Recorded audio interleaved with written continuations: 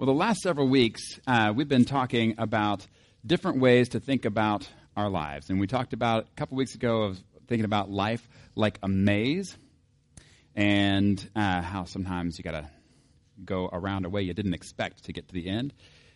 And then last week, we talked about life like a recipe. So like if you're cooking and there are times where you're adding a bunch of things in, but you got to do it in the right order, or you might end up not with the right thing. And then there are times where you stick it in the oven for a while, and maybe it seems like nothing's happening, but something's really happening. And so looked at life like a recipe. Today, I want us to think about life like a field, or like a garden. So let's think about this. What does it take for a plant to grow? Any ideas? What does a plant need to grow? It needs water. It needs sun. Anything else? Dirt. It needs dirt. Anything else? What else? Some wind, maybe, yeah. What else does a plant need to grow? What's that? A seed, yeah. We almost forgot about that.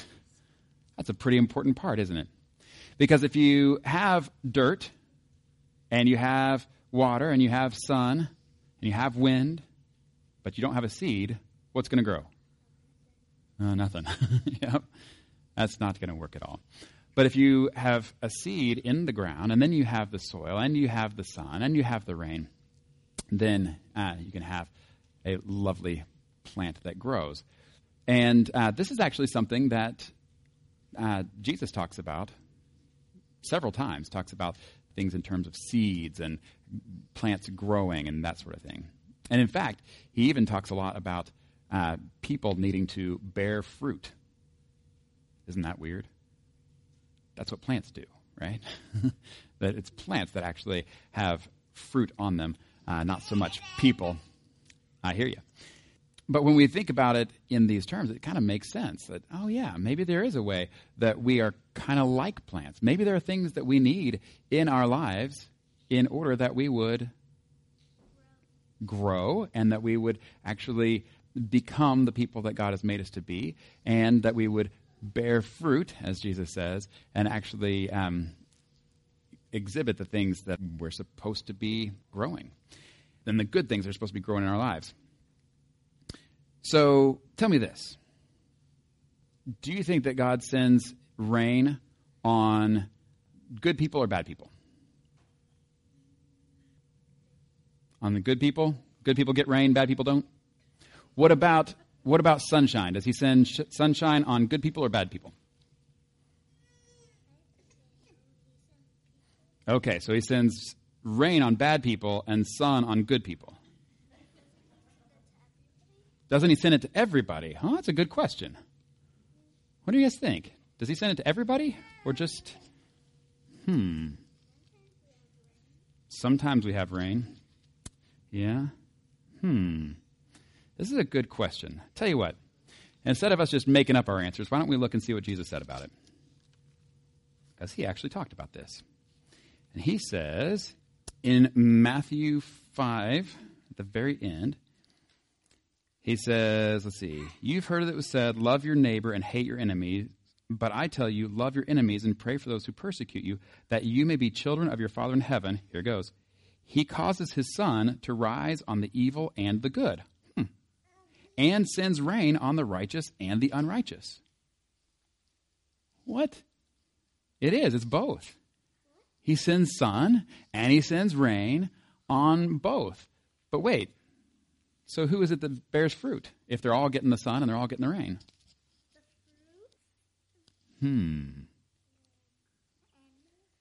I think there are a couple different ways you could answer this.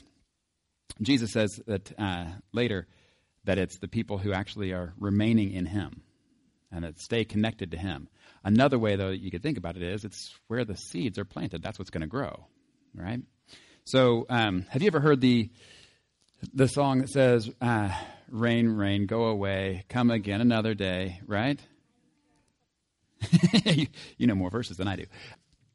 Yeah, you say, rain, rain, go away, come again. And the whole idea of that is thinking, oh, no, rain is going to spoil my plans, right? that I wanted to go play in the sunshine, but now it's raining, so we were going to have a baseball game, but now it's canceled. Oh, no. That kind of thing. But it helps the animals in the grass, doesn't it?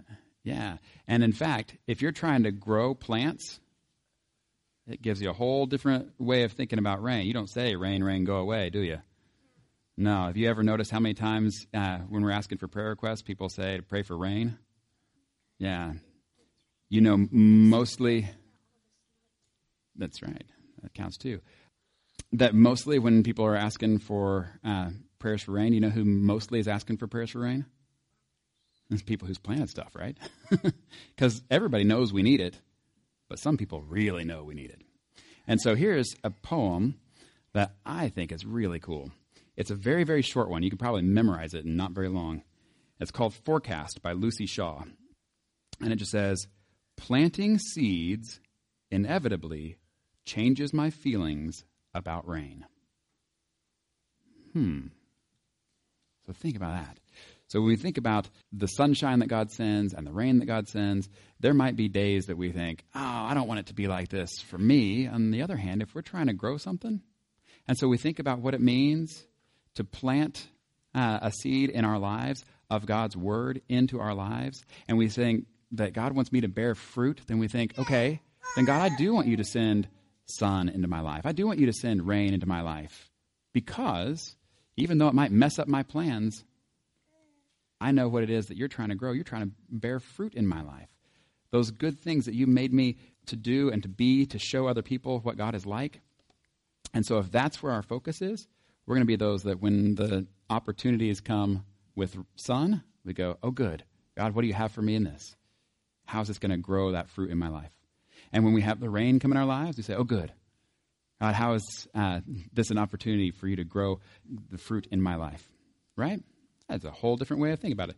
So here again, the poem says, planting seeds inevitably changes my feelings about rain. So then the question I have for you is, how can we plant God's word into our lives so that rain or sun, as it comes, will actually grow in us the fruit that we're supposed to be growing? How do we plant his word into our lives? Good answer. I like it. Any other ideas? Let's think on that one, okay? Think about how we can plant God's word in our lives. Let's pray. Heavenly Father, we do thank you for this day that you have made. And God, we thank you for the work that you're doing in our lives, the way that you do send to us things that are good for us. God, we pray that you would help us to be those who have your word planted in our lives. God, that we would be able to accept the sun and the rain into our lives as what is needed for our growth. We pray that you'd help us to receive these opportunities as the gifts that they are. And God, we do pray that you would help us to not miss the opportunities to grow, to be more like Jesus, to bear that kind of fruit in our lives and in this world. We pray this in Jesus' name. Amen.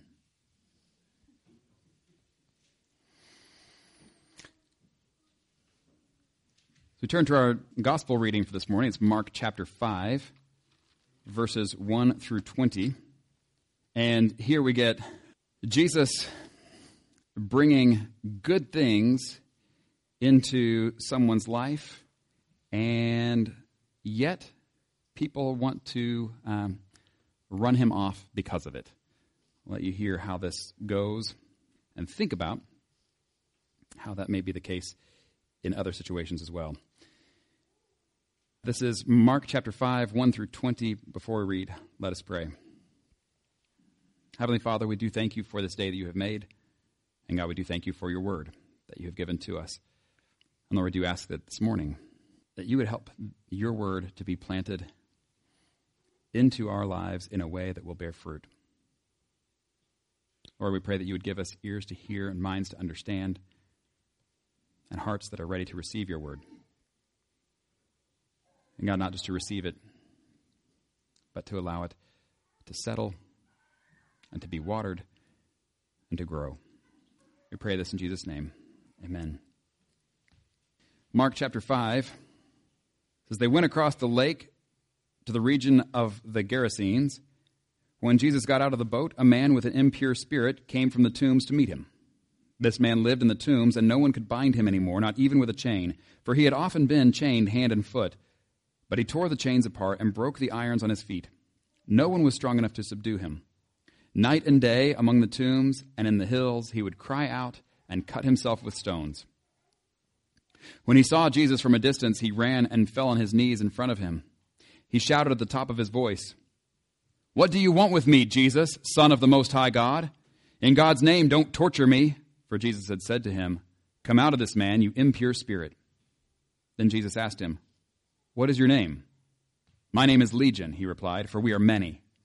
And he begged Jesus again and again not to send them out of the area.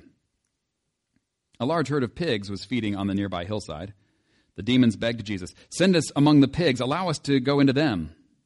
He gave them permission, and the impure spirits came out and went into the pigs. The herd, about 2,000 in number, rushed down the steep bank into the lake and were drowned. Those tending the pigs ran off and reported this in the town and countryside, and the people went out to see what had happened. When they came to Jesus, they saw the man who had been possessed by the legion of demons sitting there, dressed and in his right mind, and they were afraid. Those who had seen it told the people what had happened to the demon-possessed man, and told about the pigs as well. Then the people began to plead with Jesus to leave their region. As Jesus was getting into the boat, the man who had been demon-possessed begged to go with him. Jesus did not let him, but said, "Go home to your own people and tell them how much the Lord has done for you, and how he has had mercy on you." So the man went away and began to tell in the Decapolis how much Jesus had done for him, and all the people were amazed. Turning then to 2 Corinthians chapter 10, verses 1 through 18. Paul continuing his letter to the church in Corinth. Says, "By the humility and gentleness of Christ, I appeal to you, I, Paul, who am timid when face to face with you, but bold toward you when away. I beg you that when I come, I may not have to be as bold as I expect to be toward some people who think that we live by the standards of this world. For though we live in the world, we do not wage war as the world does. The weapons we fight with are not the weapons of the world. On the contrary, they have divine power to demolish strongholds. We demolish arguments and every pretension that sets itself up against the knowledge of God, and we take captive every thought to make it obedient to Christ. And we will be ready to punish every act of disobedience once your obedience is complete. You are judging by appearances. If anyone is confident that they belong to Christ, they should consider again that we belong to Christ just as much as they do. So even if I boast somewhat freely about the authority the Lord gave us for building you up rather than tearing you down, I will not be ashamed of it. I do not want to seem to be trying to frighten you with my letters. For some say, his letters are weighty and forceful, but in person he is unimpressive and his speaking amounts to nothing. Such people should realize that what we are in our letters when we are absent, we will be in our actions when we are present. We do not dare to classify or compare ourselves with some who commend themselves.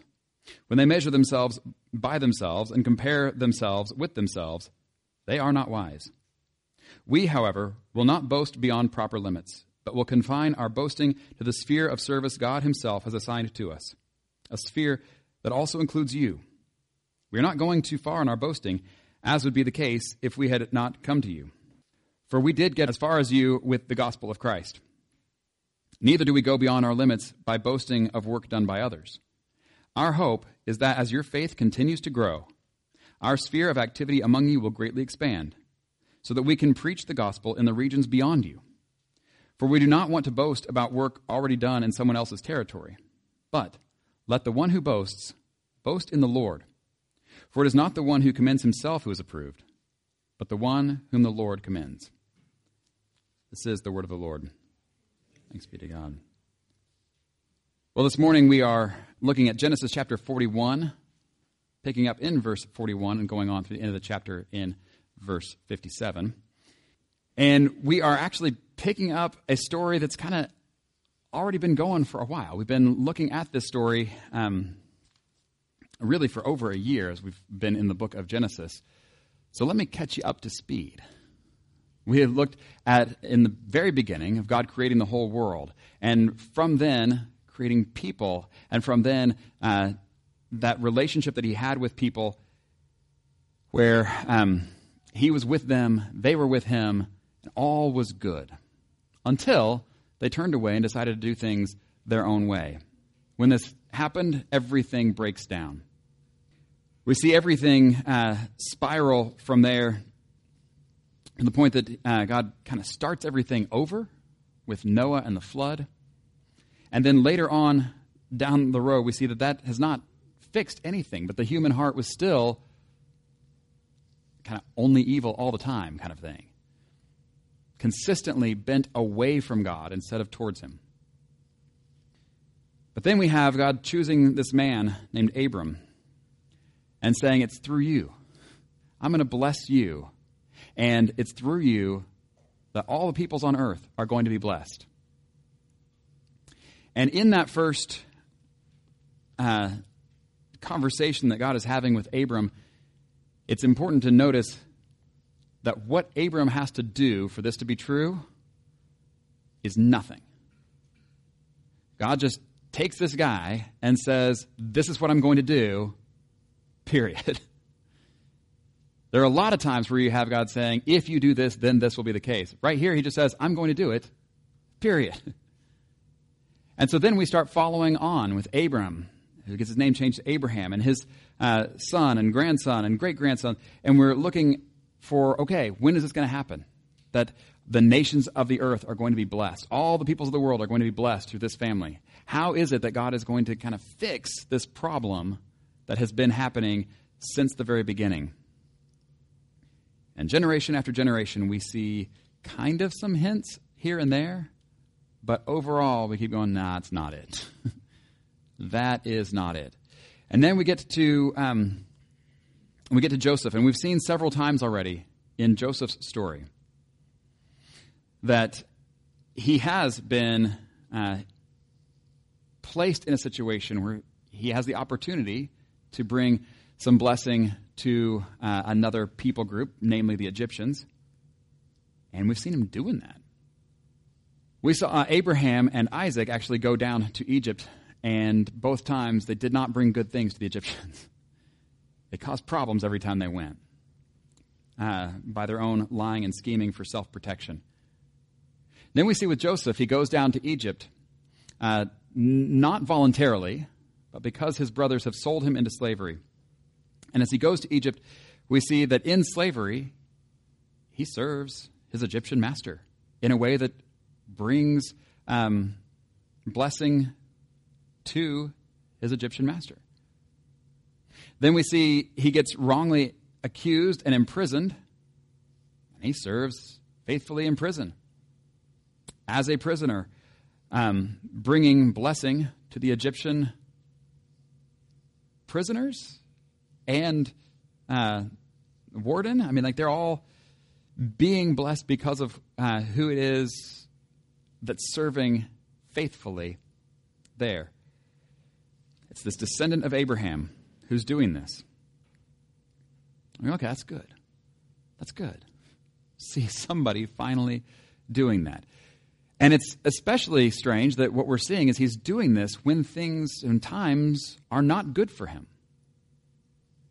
How often do you find that to be the case yourself, that you find it that when things are bad, you're still able to remain faithful and on track and blessing other people around you?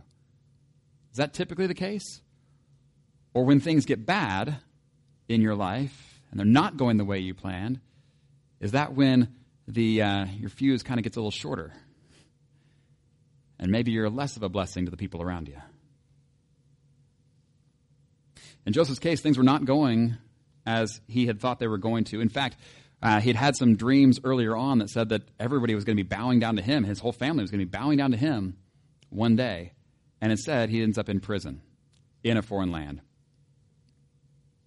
And so it seems like that'd be a good time for him to just let his fuse get a little shorter, sit and pout for a while. This isn't fair. This isn't what it's supposed to be. This is not how life is supposed to go. And instead, what we see him doing is blessing the people around him. Not because his life circumstances have been so wonderful, not because the people around him are so wonderful, not because anyone there deserves him to be so good to them, but because he's not really serving them as much as he's serving God. As much as he's learning to trust in God rather in his own strength.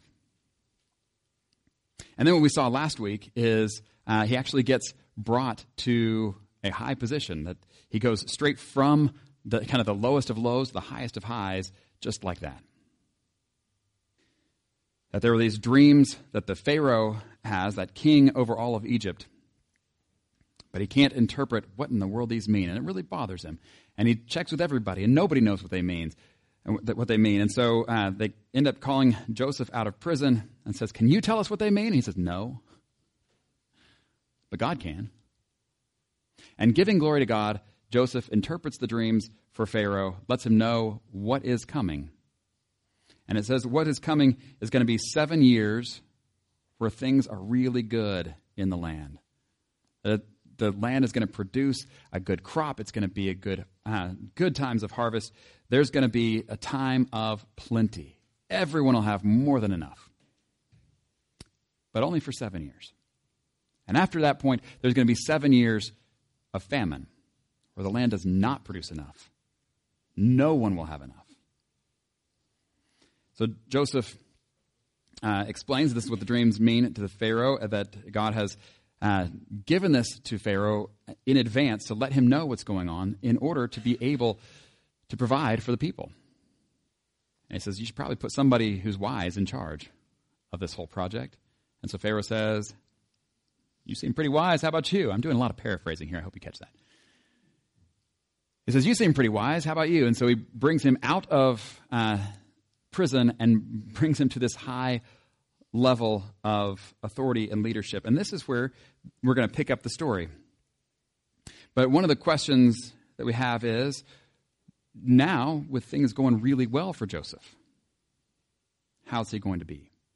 We have seen how he's been when things are not going well, and how he was blessing those around him. What about when things are going well? Think about yourself. How do you do when things are going really well in your life? Are those the times that you are a blessing to those around you, or are those the times where you feel like, I don't need to do that right now. Things are going well. I'll just do me right now. This is good. Let's not mess this up. We seem to be pretty good at finding the good times in our lives and the hard times in our lives as equal but opposite excuses for following God. What we're seeing here, though, with Joseph is something different. This is Genesis chapter 41, picking up the story in verse 41. So Pharaoh said to Joseph, "I hereby put you in charge of the whole land of Egypt." Then Pharaoh took his signet ring from his finger and put it on Joseph's finger. He dressed him in robes of fine linen and put a gold chain around his neck. He had him ride in a chariot as his second in command, and people shouted before him, "Make way!" Thus he put him in charge of the whole land of Egypt. Then Pharaoh said to Joseph, "I am Pharaoh, but without your word, no one will lift hand or foot in all Egypt." Pharaoh gave Joseph the name Zaphenath-Paneah. Joseph is so much easier. Anyway, Pharaoh gave Joseph the name Zaphenath-Paneah and gave him Asenath, daughter of Potiphera, priest of On, to be his wife. And Joseph went throughout the land of Egypt. Joseph was 30 years old when he entered the service of Pharaoh, king of Egypt. And Joseph went out from Pharaoh's presence and traveled throughout Egypt. During the 7 years of abundance, the land produced plentifully. Joseph collected all the food produced in those 7 years of abundance in Egypt and stored it in the cities. In each city he put the food grown in the fields surrounding it. Joseph stored up huge quantities of grain, like the sand of the sea. It was so much that he stopped keeping records because it was beyond measure. Before the years of famine came, 2 sons were born to Joseph by Asenath, daughter of Potiphera, priest of On. Joseph named his firstborn Manasseh and said, "It is because God has made me forget all my trouble and all my father's household." The second son he named Ephraim and said, "It is because God made me fruitful in the land of my suffering." The 7 years of abundance in Egypt came to an end, And the 7 years of famine began, just as Joseph had said. There was famine in all the other lands, but in the whole land of Egypt there was food. When all Egypt began to feel the famine, the people cried to Pharaoh for food. Then Pharaoh told all the Egyptians, "Go to Joseph and do what he tells you." When the famine had spread over the whole country, Joseph opened all the storehouses and sold grain to the Egyptians, for the famine was severe throughout Egypt. And all the world came to Egypt to buy grain from Joseph, because the famine was severe everywhere. All right, how's he do? Things are good in his life, right? He goes from prison all the way to second in command in all of Egypt. He gets all the kind of the finer things in life. He gets the ring and the clothes. He has everybody making way before him as he rides through Egypt. And then what we see is you could stop the story at this point. It doesn't stop at this point, but you could. You could stop the story at this point and see that there's kind of a conclusion to the story that we started all the way back when. That there's a way in which when we're looking at Abraham and his family as somehow one of his descendants is going to bless all the peoples of the world, right? And we have seen failure after failure in that regard. But here we have somebody, a descendant of Abraham, who in a time of great need in the whole surrounding area, we have all these nations, and they're all coming to Joseph because he has the food that he can get to them, because he actually believed what God said. Think about this. In the 7 years of plenty, what would be the tendency of people who are farming throughout Egypt? You would think, "Oh, I'm doing something right here. Somehow this is, producing great, and I'm going to, take careful notes, and we're going to keep on doing what we're doing because this year, the first year of plenty is like, this is definitely better than last year, and then the next year, I did it again, and it happened again. I did it again, it happened again, and for 7 years you're on this track, and you're thinking it's not going to end, right? This is how it's going to be from now on. I've mastered farming. Does anybody ever master farming? No, because if you know how farming actually works, you know that there's a lot you can do, and there's also a lot that's out of your hands. And so during those 7 years, I do think it would be easy to start getting complacent and thinking, this is just how it's going to be now. But Joseph knows this is not how it's going to be. He knows that though there are good days right now, the hard times are coming. And God has said it's going to be like this, but it's also going to be like this. And so you need to be preparing now for what's to come. And we see Joseph actually believing that and operating as though that's true.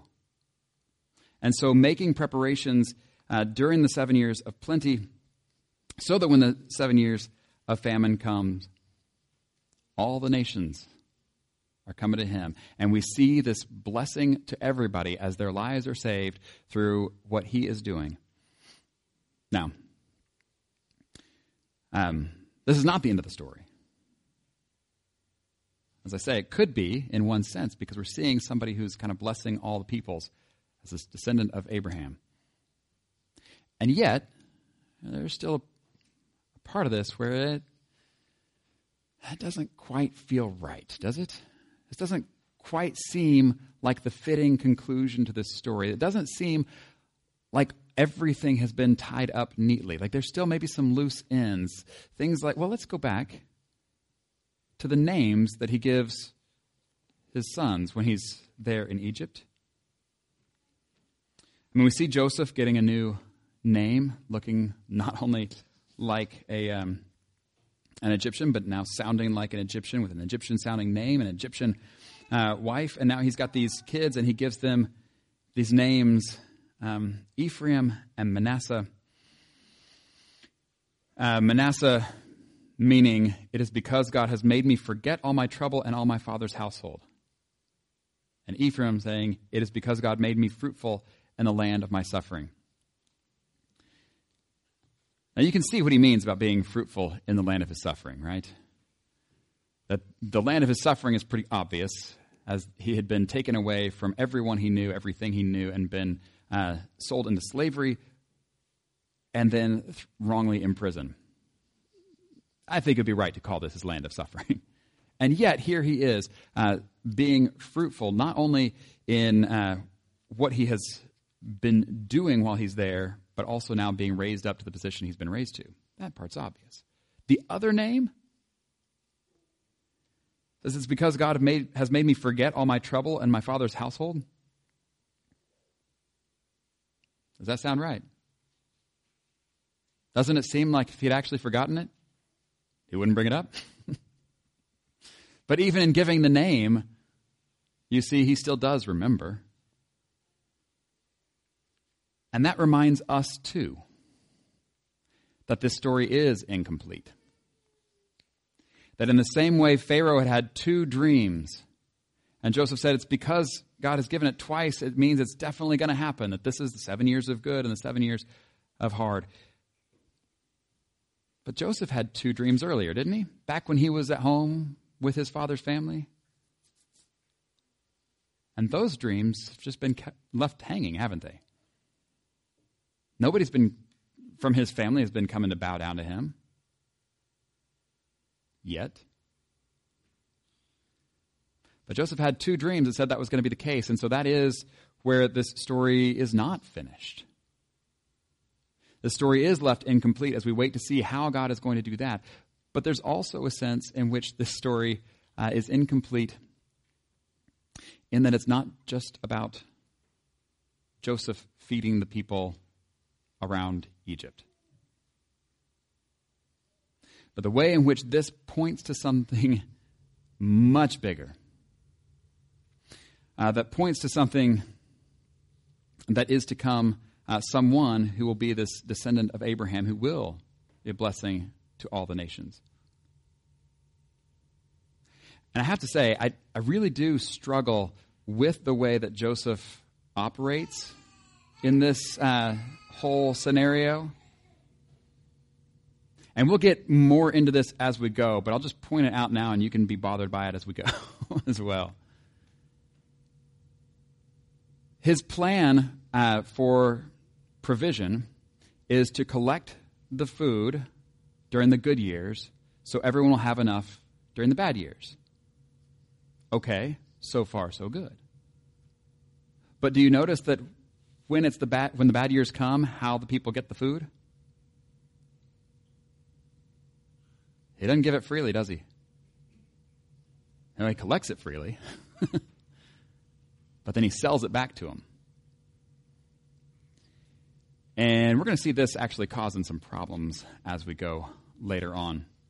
But that's where I want us to look forward in the way that this is an incomplete picture of that blessing to all the nations. And I want us to think about Jesus in these terms. The one who knows what is to come and who tells us, here's how things are going to be. Therefore, prepare now, right? And who gives, it doesn't sell to us what we need, but he gives, freely gives to us what we need. It's incomplete also because of the short-term nature of what is provided here. What is it that they're needing? They need food. Jesus has nothing against food. He actually, when he teaches us to pray, give us today our daily bread. Right? This is one of the things that we're supposed to be praying for. Nothing against that. But he also says that we're not to be those who worry about what we're going to eat or what we're going to drink or what we're going to wear. Because the pagans run after all those things. And the Lord knows that you need them. But what does he say to do instead? But seek first his kingdom and his righteousness. And all these things will be given to you as well. That there is a way in which the kingdom of God and the righteousness that he gives This is what we ought to be hungering and thirsting after. Blessed are those who hunger and thirst after righteousness, for they will be filled, Jesus says. Seek first his kingdom and his righteousness. All these things will be given to you as well. There's a way in which Joseph points us to Jesus as the one who ultimately gives us what we need. That is, not just the things of this world, but actually the things of God. The things that we are supposed to actually be growing into as we reflect God into this world. And to a world of people who are running after the things of this world and worrying, what are we going to eat? What are we going to drink? What are we going to wear? And it is as we remain in Jesus that we begin to reflect him, and we actually bring this kind of blessing to the world, providing what they actually need. And so in the same way that if you were in Egypt and farming during the good years, you may think, we don't need to worry about things getting bad. We're good. We've got this. We got it down. And for Joseph to say, actually, we're going to need to hang on to some of that grain for when the times are bad. You're getting in my way. That's all that is. Until the bad years come, and then everybody comes to Pharaoh and says, please give us food. Right? The situation sure changes their perspective. Not so, though, with Joseph. We have seen when he was down low that he was still seeking to bless others. When he's up high, he's still seeking to bless others. That the situations, whether there's good or whether there's not enough, doesn't seem to change that, even if in an incomplete way. With Jesus, we see this same kind of thing. This steadfast commitment to faithfulness to God, to his kingdom, regardless of whether situations seem good or seem not so good. That he is committed to righteousness and to blessing others. And for this we are thankful. But he also calls us to follow him in this. That we would actually grow to look more like him. More like him even than like Joseph. That we would be those who, as he tells his disciples, who have freely received and so should freely give. This is a good time to think about how we're doing that. How we're growing in Christ-likeness. Today is the Super Bowl. I figure you're probably aware of that. We're also in the middle of the Olympics. And you think about things in terms of athletic competition and sports. You know, Paul talks about life as this race that you're running and there's training and all that. And I do think sometimes that people think of church as coming to church on a Sunday morning like that's the event. Like that's if you're thinking about it in terms of football game, that this is game time, right? I don't think so. I also don't think that this is like practice. I don't think so. Here's the way I see it. I have to do this today because it's the last day of football season, right? Move on. Now, here's the way I see it, is that game time is all of time. Like, we are living in game time. Practice time is what we are doing on our own when we are studying the Bible, when we are studying it on our own, we're studying it together, when we are praying. That's the practice. And this, on Sunday morning, I think of as like time out. When you step away from all that for a second, we huddle up together and we remind ourselves what game we're playing after all. So you have somebody whose feelings got hurt because that other player called my mom a cow, and now I'm all mad and I'm worked up. And we gather together and you say, That's not what the game's about. Remember what it's about.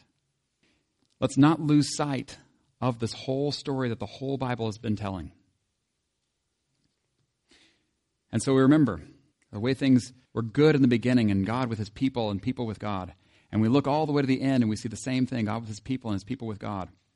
But that there's something that broke down in the middle, and the way that he says it's going to be restored is through a descendant of Abraham who is going to bless all the peoples of the world. And we see Jesus show up, and he does exactly that. And he calls us to follow him in that. So this has been yet another halftime speech. Or not halftime speech. Timeout speech, whatever. And as we go from here, we go back into the game. But we remember what game we're playing. We remember what it is that we are to do and how we are to do it. Who it is that we are seeking to follow. We also do it as a team. So let's continue to remind each other and work together to help each other follow Jesus better. That he would produce in us the righteousness that would lead to blessing of all the world. In the name of the Father, Son, and Holy Spirit. Amen.